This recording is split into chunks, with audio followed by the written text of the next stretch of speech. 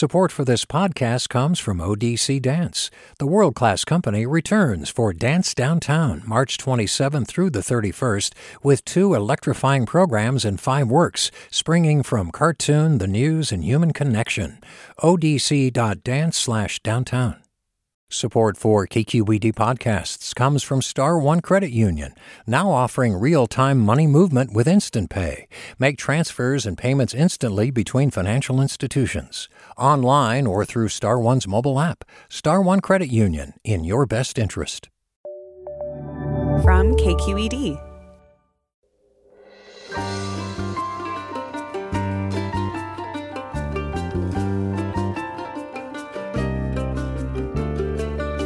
From KQED in San Francisco, I'm Alexis Madrigal. Bryant Terry is the kind of chef who sees food not only as sustenance, but as a way of probing and challenging the world. Known for his work reconceptualizing soul food into vegan fare, his cooking practice now extends to a 6-year run as chef-in-residence at the Museum of the African Diaspora. But his new project, a book called Black Food that he conceived and edited, might be his most ambitious project yet. It brings together recipes, art, and essays into an argument about the necessity of decolonizing culinary culture and the importance of rest, leisure, and pleasure to Black liberation. This is not your standard cookbook, and that's a good thing. Terry joins us next after this news.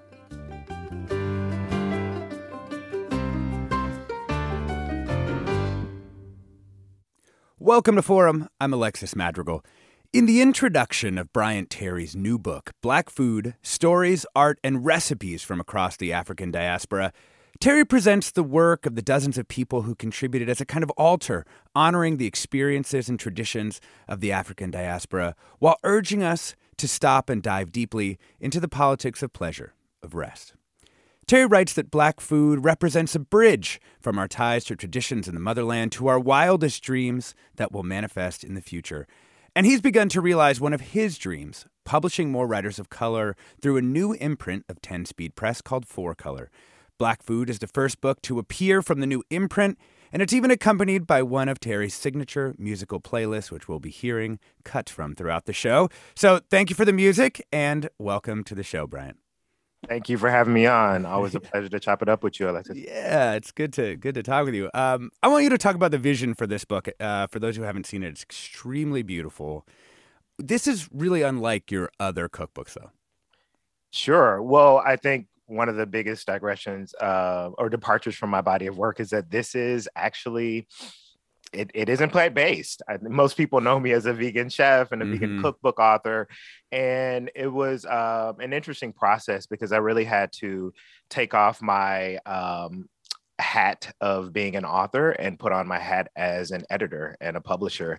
And I knew that allowing people to tell the most authentic story of their connection with Black food was the best decision for this book project. And so I encourage people to offer a plant-based dish because I think we need more delicious and interesting plant-based dish from some of the finest chefs in the world.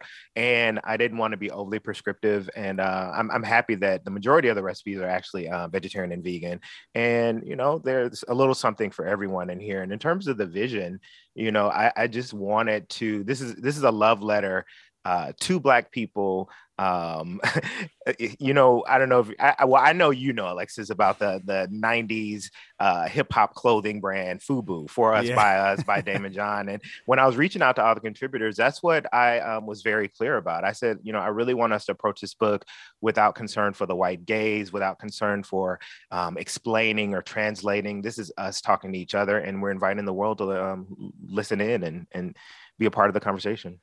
Well, and I was, you know, looking at some of the noted inspirations that you had for this book, like Toni Morrison's The Black Book, and other kinds of like compendiums, right? Because this isn't, you know, if people are thinking about a traditional recipe book, you know, where they'd be like, oh, appetizers, entrees, it's not really built like that, right? So give me a couple of those, like, you know, touch points for you, what you were kind of grounding yourself in previous publishing experiments. Sure. Well, I think I'd be remiss if I didn't talk about one of the biggest inspirations for Black food is my residency at the Museum of the African Diaspora. And in 2015, our former executive director, Linda Harrison, approached me because she really saw the importance of including programming in our powerful small but mighty museum in San Francisco. And just to be clear, this museum just plays such a vital role in a city that's had such a rapidly dwindling population of Black people over the past couple of decades, and just holding space, creating community. And because of many of the issues that intersect in terms of like the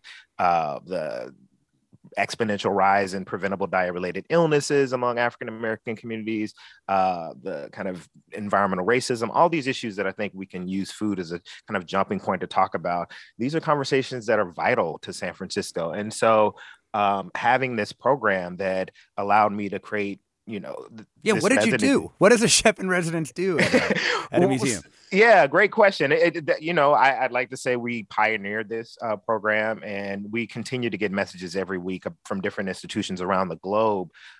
Maybe they're not interested in wholesale creating a chef in residence program, but more people are seeing the importance of talking about health, food, and farming issues. And so everything from panel discussions, and I was very intentional about the first program we did, which is a panel discussion called Black Women, Food and Power, because I wanted to kick off my residency recognizing the historical and the contemporary role of Black women in the production, distribution, and consumption of food and food knowledge, because we had a number of scholars on there. So yeah, we had Psyche Williams-Forsum, who's one of the foremost scholars of food, specifically African-American foodways in the country, Gail Myers, who's a farmer, a poet, and a scholar, Nicole Taylor, a brilliant activist and journalist in the South, Carolyn Randall Williams, I think you guys were at Harvard at the same time, brilliant poet and TV host. So we talked about these issues. And let me tell you, Alexis, I knew that this program was like, there was a hunger for this program, pun intended, when I saw that, I expected that there'd be people driving up from Los Angeles, and, it wasn't surprising that people were coming from Pacific Northwest. But when I saw that people were flying from the East Coast, New Jersey, New York, Philadelphia, you flew from Atlanta to here for this program, right? And so I knew that this was something that was groundbreaking and important for Black people around the diaspora, throughout the diaspora, not just in the U.S. And so I had always thought about creating a book project that really shared with the world this magical, brilliant, thought-provoking programming that we're doing at our museum.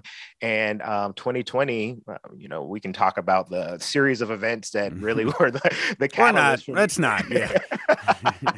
No, and it was just, on the heels of a lot of the uprisings and revelations of racism within food media, I felt like, this was a time. No more, I put all these unnecessary barriers in front of this book, the imprint, and I was like, no, this is the moment. This is a historical and movement moment, and I want this to be my contribution.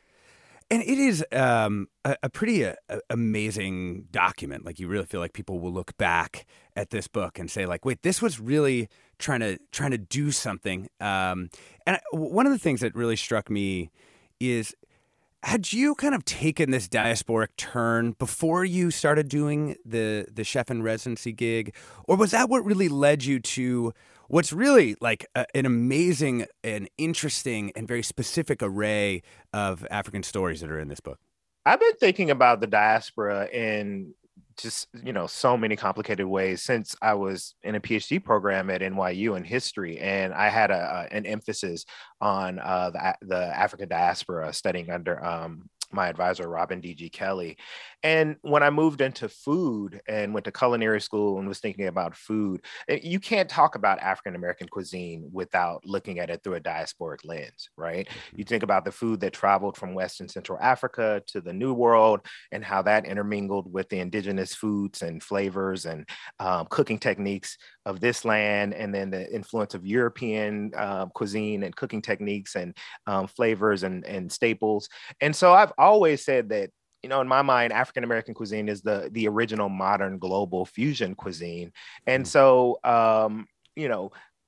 if you look at my body of work, I've done what I did in Black food in all of my books. I've always had the suggested soundtrack, as you mentioned. I've always kind of looked at food, even thinking about African-American food, kind of looking at it through the more diasporic lens. This is the first time I've had a lot of money to really do it so well as I've done in Black food. But, one of the feelings, just going back to one of the major inspirations, Alexis, Toni Morrison, there are a couple things. One, I want to say that her Black book, it just floored me. When I remember being an undergrad and just stumbling upon it in the library and finding this kind of compendium, this survey of African-American life and culture and history from like the 1600s into the 1960s. And the way that she combined not just text, but, song lyrics and archival photos and ephemera, like the feeling it had, it just moved me not on just an intellectual kind of cerebrally, but it moved me in a very like viscerally and spiritual way as well. And I wanted this book project to do that. I want people to pick up this book and just to feel just moved to be better people, moved to learn more about our history and culture, moved to make food, to build community around the table. And, just kind of, finishing on Toni Morrison's inspiration, when I emailed the more than 100 potential contributors to the book project, the thing that I invited them to do is to consider Toni Morrison's quote, where she invites us to consider what our lives look like without racism. What does Black life look like without the albatross of white supremacy around our necks? And how can, that energy come to this book? And so I asked people, what is our magic? What is our brilliance? What is our agency? That's what I want this book to be about. And not really kind of like revisiting many of the atrocities and ways in which we've been erased and marginalized, because we can't talk about the history without acknowledging that, but I wanted this to be about more than that. So tell me how the book is organized. Like, give me a few of these sections so that people can kind of get a sense of how that brilliance sort of translated onto the page.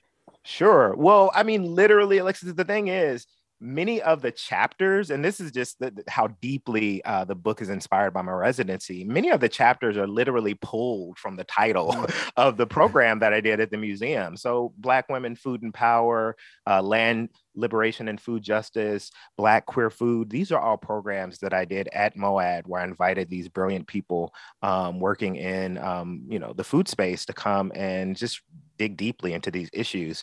And so, in terms of the structure, I really think it's so important for me to start with just spirit, just start with, I don't know, however people want to think about it, infinite intelligence, the primal sound, just like that quiet moment that I think we all experience, and which is so central to African-American culture, just like acknowledging the land, acknowledging community, acknowledging the ancestors, and all the elements that, help get the food to our plate, from the natural elements to the animals to the people who transported and made the food. And I was so blessed to have Reverend Marvin White offer those words to open up the book, because when I have in-person events in the Bay Area, I'm calling up Marvin White and I'm like, listen, brother, I need you Minister to start Marvin off with a prayer, with something just to like set the energy and really bring people into the experience that we're having. And so, from there, I just was really just kind of thinking about just whatever the kind of arc of movement that I imagine in my mind, starting with, just life on the continent. And, it's important for me to really capture life on the continent without just the lens of just kind of like suffering and poverty. Yeah. But, and we're going to talk about more about that when we come back from the break. We're talking with Bryant Terry, chef and food justice activist. He's editor and curator of the new cookbook, Black Food. And we're going to go into this break hearing a bit of Alice Coltrane's Blue Nile. It's part of the Motherland section of Black Food, the new cookbook by Terry. We'll be back with more. I'm Alexis Madrigal.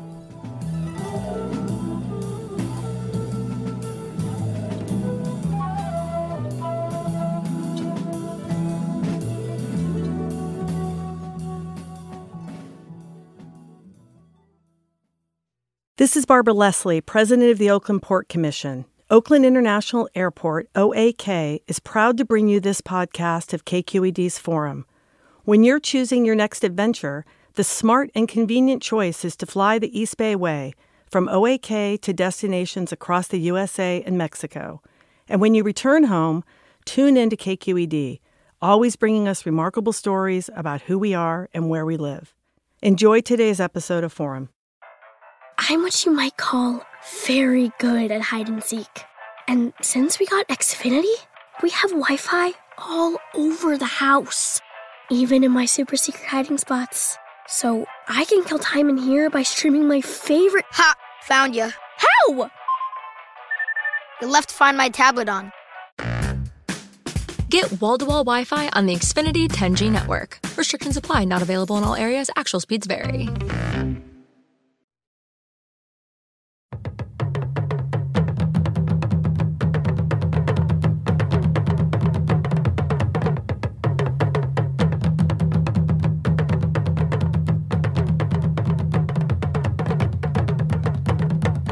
Welcome back to Forum. I'm Alexis Madrigal. We're talking with Chef Bryant Terry about Black Food, a new cookbook he edited and curated celebrating food, art, and stories of the African diaspora.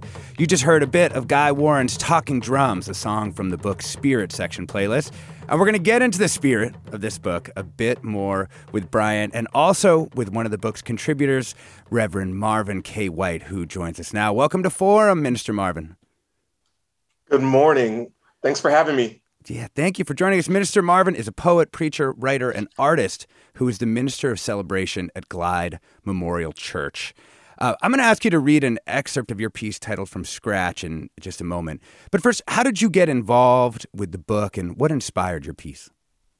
Yeah, so any time that Bryant calls on me for anything, I respond. And, particularly when we're talking about the diaspora and Blackness and foodways and culture, that there is a space made for spirituality, which cannot be extracted from Black foodways. I just thought it was an amazing assignment and a real way to talk about the diaspora and the ways that we have to stop and bless, our meals and show gratitude, not for the, for capitalism and not for the ways in which we are, deemed worthy to eat, but because we are a part of this natural system and we're grateful to be there. So I'm really, anytime I can bring, Blackness and spirituality and culture together, I'm there. And so this book represented a chance to do that. Let's hear you read a little bit from Scratch. On the first day, God made a meal plan. Finally had it all figured out. Finally had a taste for something. On the second day, God made a grocery list. One of everything, God thought. On the third day, God planted a garden, God's own farmer's market. On the fourth day, God sharpened God's knives. God created iron and cast it into skillets. God preheated the oven and forgot about it. We will talk about this hell another time. On the fifth day, God chopped and God baked and God boiled and God braised and God broiled and God fried and God grilled and God roasted and God poached and God steamed and God stewed. For hours, God stewed. On the sixth day, God opened all the pots and a mist went up from the pots and watered the whole face of God. And God sweat the vegetables. On the seventh day, God created company, and they came over and they ate with God. And God looked around at God's kitchen and ended their work, which they had done, and they rested. On the eighth day, itis. This is the story and the history of cooking by sight and by smell. This is the history of creation of the heavens and the earth and soul food. Before any Tupperware, before any tinfoil, before anybody said how they would have made it, God created satisfaction. That was Minister Marvin, poet, preacher, writer, and artist. He's the Minister of Celebration at Glide Memorial Church.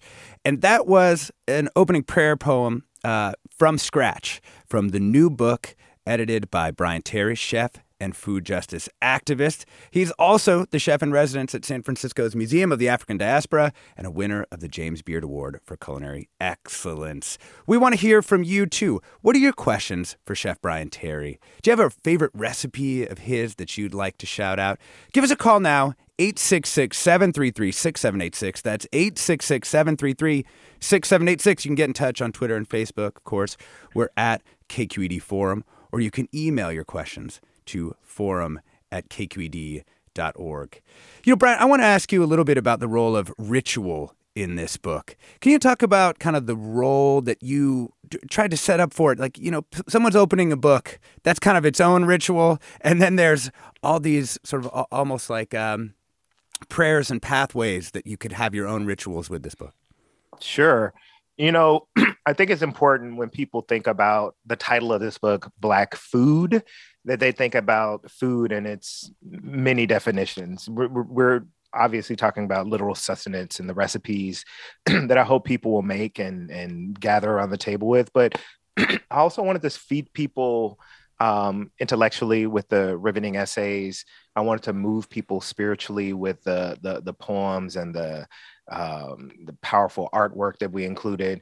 And I really wanted to provide people with tools because, so Alexis, you got to remember, this is a pandemic book. This is my pandemic baby right here. We put this book together in 9 months over the pandemic. And boy, was that an arduous task, but we did it. And within that, people were going through a lot. Many of our team members had, just life was happening. People were and their families were getting ill. Some people passed away, including people in my family. People were overworked, overstressed, trying to just figure out this new historic moment and how to kind of thrive. And I mean, at the most, but at least exist and just kind of like stay afloat.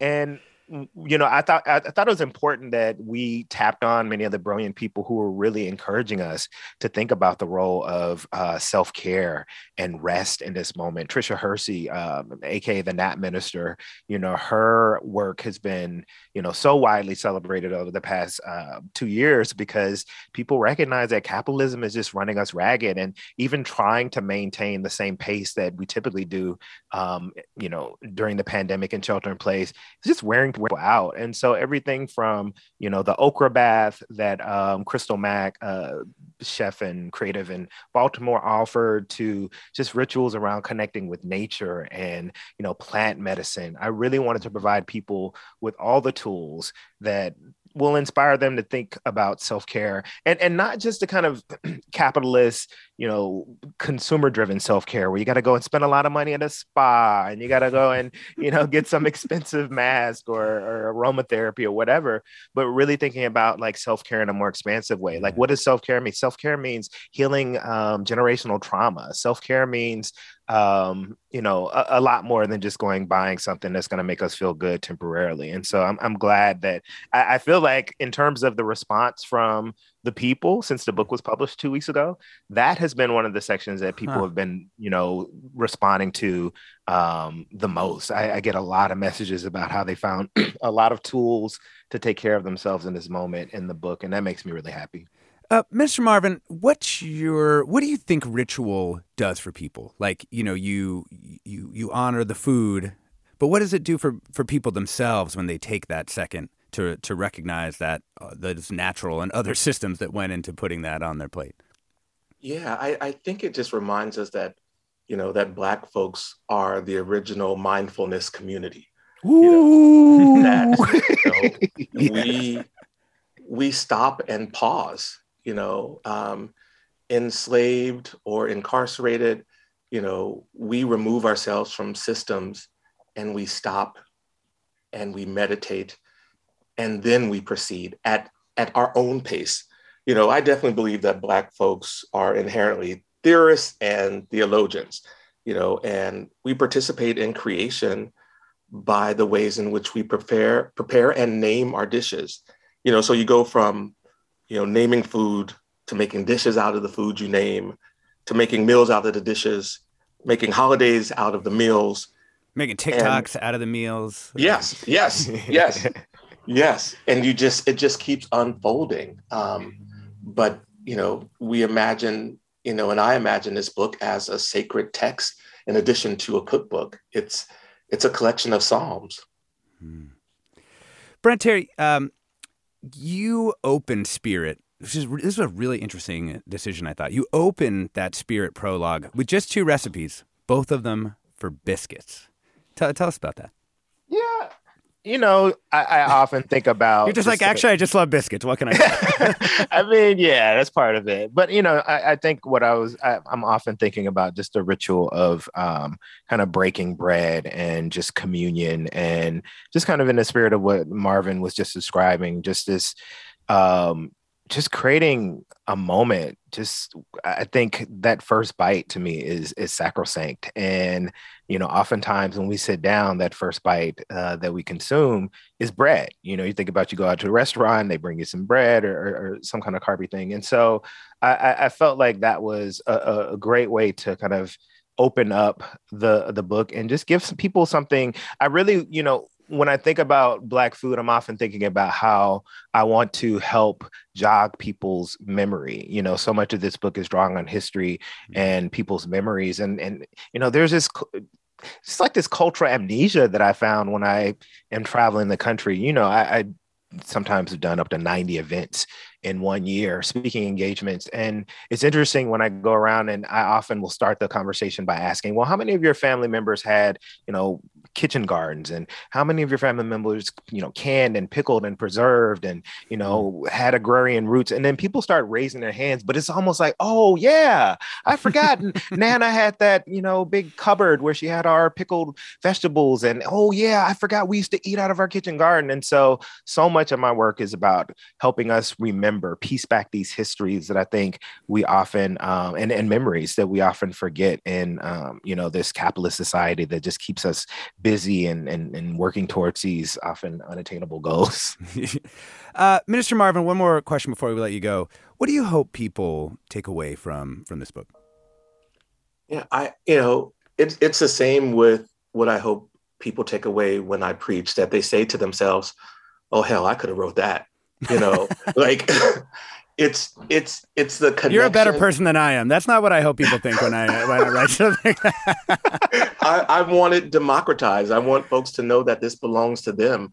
I want them to know that when they can't go get a book, that there is a recipe in them, and they just have to connect to like the larger move of Black culinary spirit and know that it's in there. I love that we collected it here, that Bryant collected it here, but I want folks to know that this is what's in them. And can I just piggyback on that? I just want to say I'm so glad you mentioned that, Marvin, because that is what I am preaching when I'm out speaking about food issues. And, maybe I'll run myself out of business, but I always say, cookbooks are a guide. I understand that a lot of people, because of the way our lives are structured, people aren't cooking as much. And part of my goal is, as an educator and raising people's food IQ and empowering them to, have the fundamental skills of cooking. But ultimately what I tell people is, the magic of cooking is about spontaneity, creativity, using what's on hand, just really drawing from within and kind of bringing out those grandmother measuring energies and just like making something out of nothing. And so, that's really what it's about, is finding the Black food compendium within ourselves. Minister Marvin, we're going to let you go. Reverend Marvin K. White, poet, teacher, writer, artist, minister of celebration at Glide Memorial Church, and he contributed the opening prayer poem From Scratch, which he read a piece from here. Thank you so much for joining us. Thank you all. Brian, I want to ask you about the Motherland section. But first, I'm going to get some calls. I want to ask folks, what does Black food mean to you? Is there a family tradition or recipe that makes you feel especially grounded and rooted in your Blackness? We're having a little bit of trouble with the phone, so share your reflections with us. Twitter and Facebook, we're at KQED Forum, or you can email those comments and questions to forum@kqed.org. And looks like the phones may have just opened, so you can give us a call too. 866-733-6786. That's 866-733-6786. I wanted to ask you about a pretty fascinating essay, Motherland by Freda Moyambo. It's kind of a fascinating way to both sort of honor and dissect ideas about Africa with the specificity of this particular story, kind of countering a lot of those colonial abstractions. Can you tell us about, there's a lot of stories like that in this book, and I just want you to talk a little bit about them. I'll tell you. Can I tell you about one of my? Can I tell you about one of my favorite stories in the book? Yeah. Well, but before I do that, because you mentioned something that I feel like I'd like to address, and it's just like, what is Black food for me, and what, in kind of crafting this book, what's the kind of expansive way in which I'm encouraging us to think about Black food? And that term, so I think about when I think about Black food, I understand that for a lot of people, when they hear the term soul food or when they employ the term soul food, what in their minds, that's synonymous with Black food, right? Black food, soul food. And that term soul food has always fascinated me, because if you ask a dozen people what it means, you likely get a dozen different answers. And in many ways, I'm not interested in concretizing that term because it's so expansive. And I actually want to challenge us to sit with the expansiveness of that term, because I think it's often been used in a reductive way when it comes to different parts of Black culture, particularly food, soul, right? I think most of us are aware that in the 1960s, during the Black Power movement, that word started to signify this kind of cultural belief in Black resilience in the face of white supremacy. And then, in the effort to celebrate our cultural foods and inventiveness of Black people in the face of oppression, the term soul food came to represent African-American cuisine in the popular imagination. But what I found is when people say like Black food, they're thinking about one of two things, what I found: the kind of antebellum survival foods upon which many African Americans, enslaved Africans, had to rely. And, the problem with even like equating Black food with that, and it's so often very negative. It's like vilifying, because what people say is that's slave food. Like, why would I want to eat, that Black food, soul food? That's just slave food. That's something that we need to kind of leave behind. And it kind of flattens the institution of slavery and doesn't recognize, the institution of slavery wasn't a monolith. Maybe in parts of the Black Belt, it was more of a paternalistic system in which every need of enslaved African material need was provided by plantation owners. But, the institution looked different in the way that the institution of slavery in the coastal Carolinas or the Caribbean and the Louisiana it all looked different. And so just to equate it with soul food is just historically inaccurate and just wrongheaded. But the other thing people are thinking about are the big flavored meats and the overcooked vegetables and the sugary desserts that one might find at a soul food restaurant. And so I'm not denying that either one, like those are both part of this larger, more complex and diverse cuisine. But when we talk about it, so often things like the kind of foods that my grandparents and their parents would grow in their home gardens and urban farms, like, dark leafy greens like collards, mustards, turnips, kale, dandelions, things like sugar snap peas, pole beans, muscadine, grapes, walnuts, these diverse staples that are part of traditional African-American cuisine that I think any Western trained allopathic physician or dietitian or nutritionist would say we should all include in a healthful whole food diet. And I want people to move past the reductive stereotypes and to embrace the diversity of our food and know that, in terms of Black liberation, in terms of like addressing this exponential rise in diet-related health illnesses among Black people, we needn't look any further than our own cultural cuisine. Like that's where our liberation lies. Like these are our superfoods. And I really want people throughout the diaspora to know that, the disruptions of colonialism and capitalism that have taken us further away from those traditional foods, I wanted Black food and just all the work that I do to be tools to help us find our way back to those traditions. We're talking with Bryant Terry, chef and food justice activist. He's editor and curator of the new cookbook, Black Food: Stories, Art, and Recipes from Across the African Diaspora. What are your questions for Bryant Terry? Phones are back up. Give us a call now, 866-733-6786. What's Black food mean to you? 866-733-6786. You can get in touch on Twitter and Facebook. We're at KQED Forum. We're going to go into the break hearing a bit of the song Bins by Solange Knowles. It's part of the leisure and lifestyle section of Black Food. We'll be back with more. I'm Alexis Madrigal. I just want to wake up to the suns and sing the $100,000 on the fronts. I just want to wake up on guitar. This is Barbara Leslie, President of the Oakland Port Commission. Oakland International Airport, OAK, is proud to bring you this podcast of KQED's Forum. When you're choosing your next adventure, the smart and convenient choice is to fly the East Bay Way, from OAK to destinations across the USA and Mexico. And when you return home, tune in to KQED, always bringing us remarkable stories about who we are and where we live. Enjoy today's episode of Forum. I'm what you might call very good at hide and seek. And since we got Xfinity, we have Wi-Fi all over the house, even in my super secret hiding spots. So I can kill time in here by streaming my favorite... Ha! Found you. How? You left Find My tablet on. Get wall-to-wall Wi-Fi on the Xfinity 10G network. Restrictions apply. Not available in all areas. Actual speeds vary.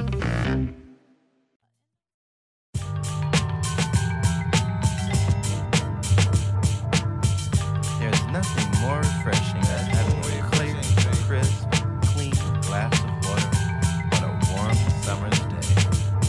That cool, refreshing drink. Try it with your friends. New World Water make the tide rise high. Come inland and make your house go by. Fools done upset the old man river. Made him carry slave ships and fed him dead. Now his belly full and he about to flood. Welcome back to Forum. I'm Alexis Madrigal. We're talking with Chef Bryant Terry about Black Food, a new cookbook he edited and curated, celebrating food, art, and stories of the African diaspora. That was a bit of Mos Def. He's now known as Yasin Bey. And his prescient song, New World Water from 1999. It's a part of the Land, Liberation, and Food Justice section of Black Food. Brad, I want to ask you about the Black Future section. In part, I was really struck by Selassie Adedika's vision for kind of a new value chain around millet. Just because it seemed like, wow, to kind of center a vision of the future around this like common grain seemed like a very interesting maneuver to me.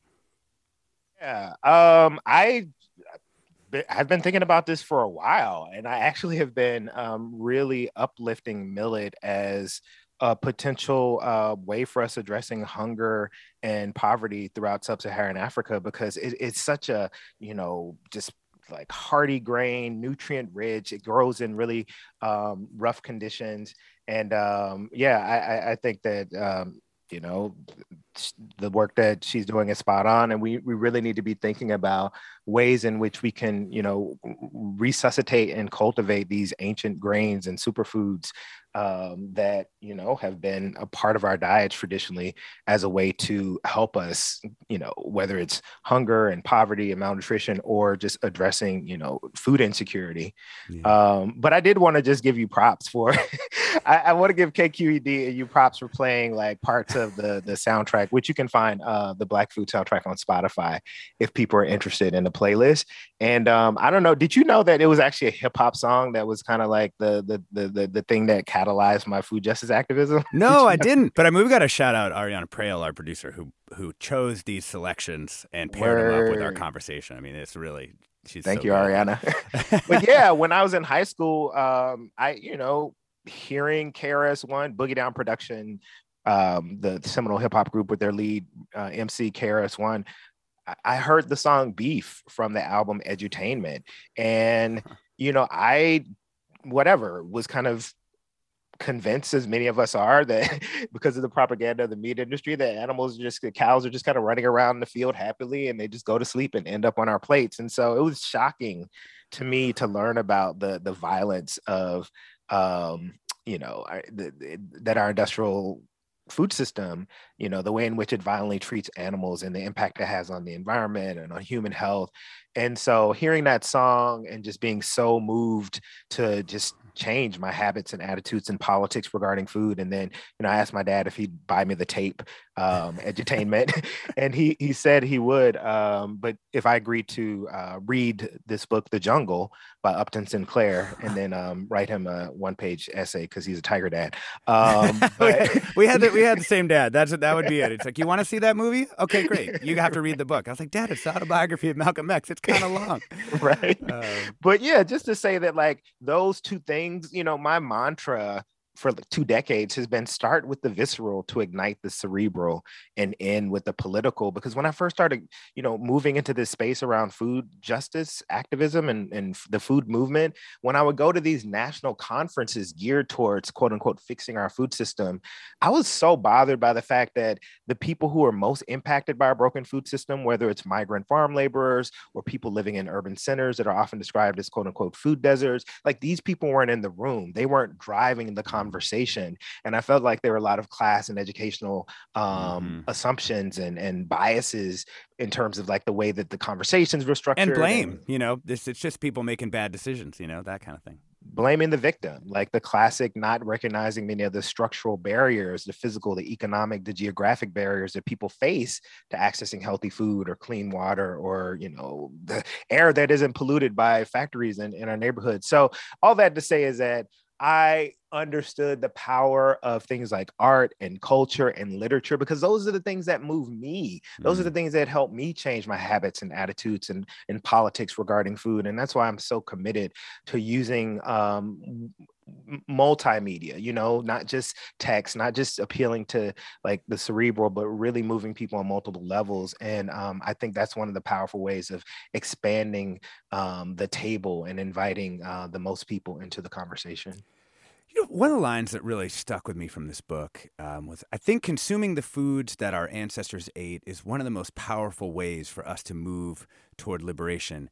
And I just thought it might be interesting to hear you reflect on trying to move things to a plant-based world, but also knowing that our ancestors did eat meat, and how to reconcile those things kind of within yourself. Ooh, you trying to get me in trouble this morning, Alexis. Well, now you're warmed up, so I figure now you're ready for it.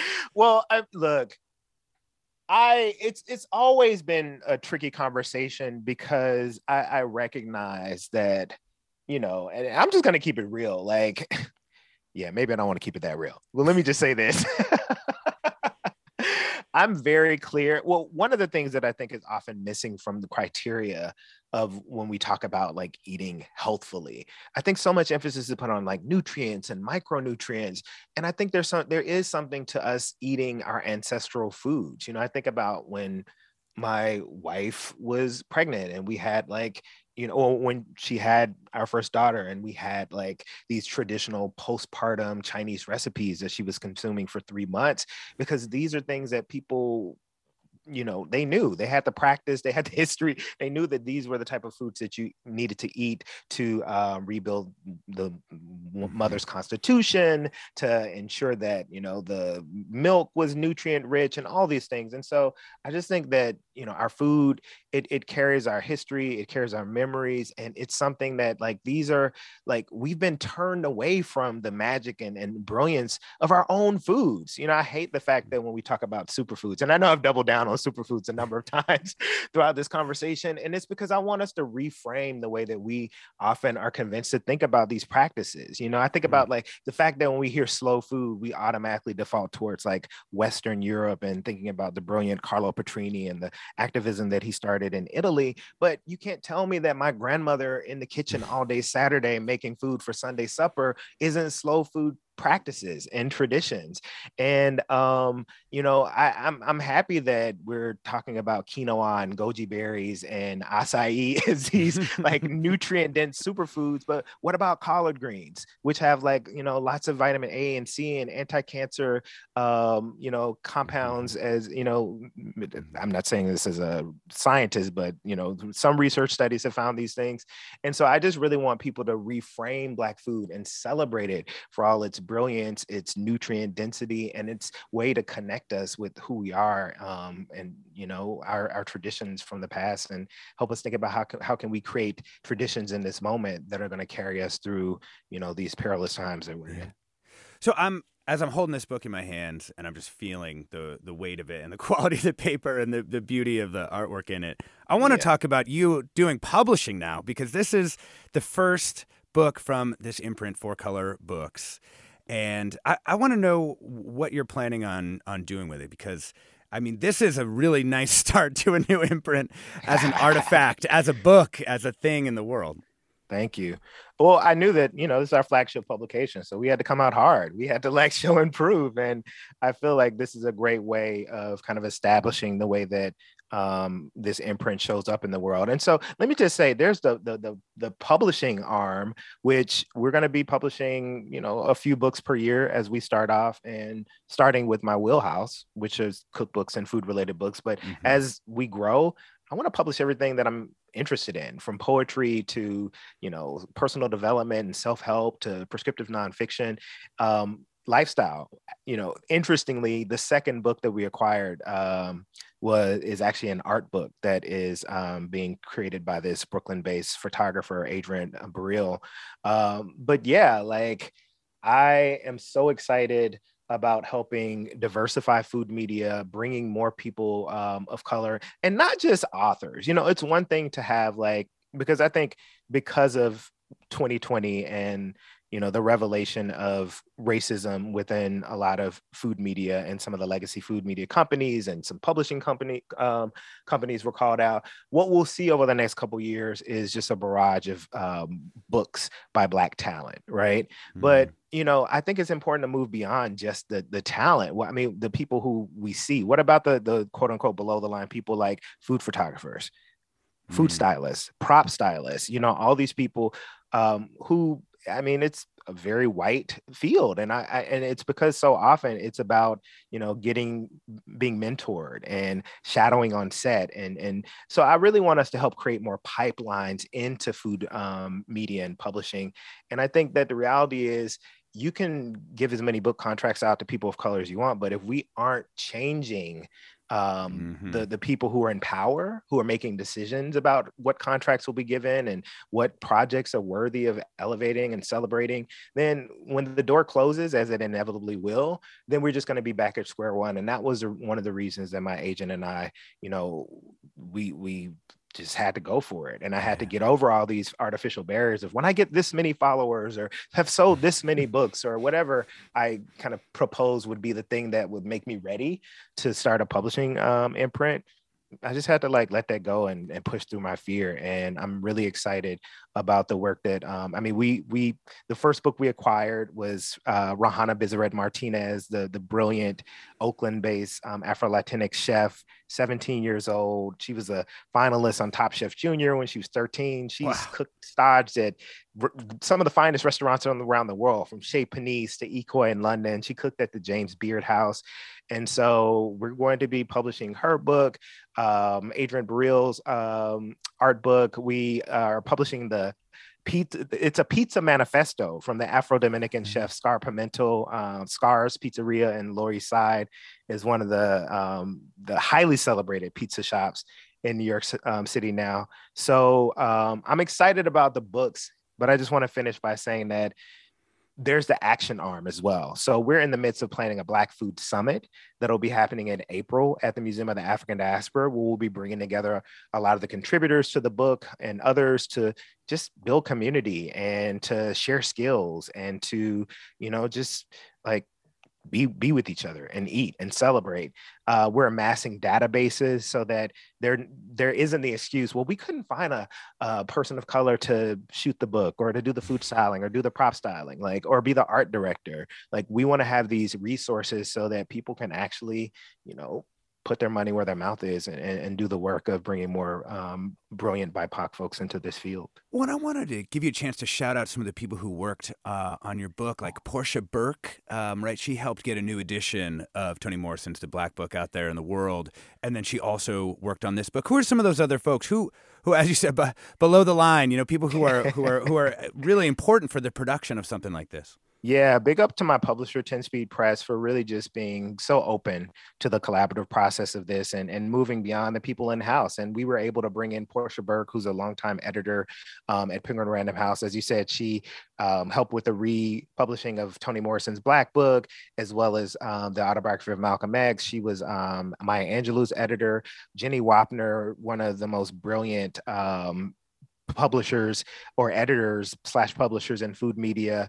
She just happened to be between jobs. She was a project manager on Black food. This book could not have happened without Jenny's brilliance and publishing expertise. George McCalman, our art director, that Betsy Stromberg, who's the art director at 10 Speed, was so generous in allowing him to come in and take charge of this project, because I made it clear that for a book like this, we needed not just a Black art director, but a Black art director who understands Black visual language and aesthetics and history and could connect with this work spiritually. And that's what we got with George. And he brilliantly designed the book and this award-winning cover, and the charge that I gave George, I was like, I want a cover that departs from what most people imagine when they see cookbooks. And I want one that speaks to both Black people and food, with having neither Black people nor food on the cover. And, he's like, oh boy, this is going to be a long week. But he killed it. And so, our photographer, Oriana Corin, our prop stylist, Jillian Kang, our food stylist, Lillian Kang, and their assistants, and Amanda Yee, my creative director, who's living in Berlin. And so I just want to shout out all those people, because this is not my book. I am a good leader. I'm a good team builder. And I built a brilliant team that helped execute this vision that I had. And I think that that's the ethos of 4Color. We want to do things that bring in community, that is collaborative, and that really pushes this movement and just the field of cookbook writing and food writing forward. So you said that this is your last cookbook. Do you think that's really true? You don't think that in like a few years you're going to say like, I think I have this new itch, these new recipes that I want to get in front of people? This is it for me. I always said I wanted to quote unquote go out when I'm on top, and having such a stellar year with dude, you're like 40. Come on. But the real thing, Alexis, I want to take this next period to really focus on being a good publisher.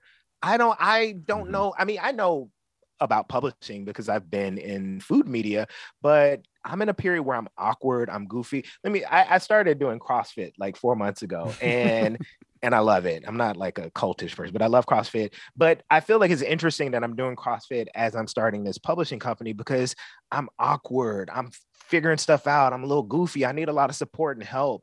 And I like being in that place. And I really want to be able to focus all my energy on being a good publisher, because I think one of the most powerful things that 4Color will do is modeling. I want us to model a different way that publishing books can look like. And so I want to give all my energy to it. And I feel like I've had a stellar career as an author, and it's time to hang up the cleats.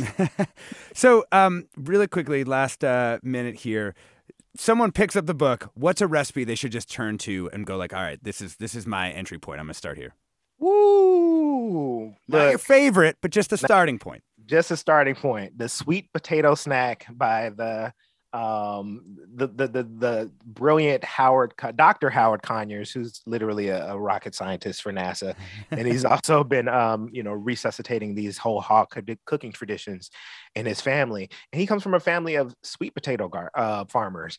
And I like the recipe that he has in there. It's such a simple recipe. It's just grilling sweet potatoes. I think you can add some butter or olive oil on it. And I love the simplicity of that. I love the image of that. It's one of my favorite images in the book. But when I think about like just the beauty of local, seasonal, sustainable food, we could talk about the politics, you could talk about the environmental and economic reasons to eat in this way that we promote, but I know people are self-interested. And one of the things I often say is that when you get food that's locally grown, that's in season, that's been harvested like very recently, it's going to be so much more flavorful than something that's been sitting on refrigerated trucks coming from California for, a couple weeks and then sitting in a refrigerator. And that's what a good entry point. So when you have that, something like a sweet potato that's fresh, all you need to do is simply prepare it, and it's just going to be brilliant and delicious. Yeah. One comment before we go. Hillary writes, thank you for this conversation. I'm excited to purchase this book, and I want to emphasize your guest point about superfoods. So many amazingly nutritious and delicious foods grow right here, don't require exploitation of other economies. We've been talking with Bryant Terry, chef and food justice activist. New books, Black Food, Stories, Art, and Recipes from Across the African Diaspora. Thank you so much, Bryant, for coming on. Thank you for having me, Alexis. It's been a pleasure. Earlier, we were joined by Reverend Marvin K. White, and we're going to close things out with K. Trinata and his song Do It, which is part of Black Queer Food section of Black Food. I'm Alexis Madrigal. Stay tuned for another hour ahead with Mina Kim.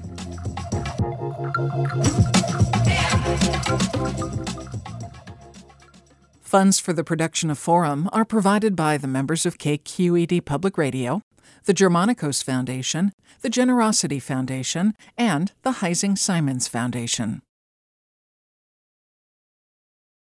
This is Barbara Leslie, President of the Oakland Port Commission. Oakland International Airport, OAK, is proud to bring you this podcast of KQED's Forum. When you're choosing your next adventure, the smart and convenient choice is to fly the East Bay Way, from OAK to destinations across the USA and Mexico. And when you return home, tune in to KQED, always bringing us remarkable stories about who we are and where we live. Enjoy today's episode of Forum. I'm what you might call very good at hide and seek. And since we got Xfinity, we have Wi-Fi all over the house, even in my super secret hiding spots. So I can kill time in here by streaming my favorite... Ha! Found ya. How? You left Find My tablet on. Get wall-to-wall Wi-Fi on the Xfinity 10G network. Restrictions apply. Not available in all areas. Actual speeds vary. Hi, I'm Tyler Foggett. Join me and my colleagues as we go beyond the headlines and deepen your understanding of the forces shaping our world today on The Political Scene, a newly updated podcast from The New Yorker. With episodes 3 times each week, The Political Scene accesses the sharpest minds in politics for insight and analysis about everything, from abortion rights to the war in Ukraine. Make sure you're following The Political Scene, available now wherever you get your podcasts.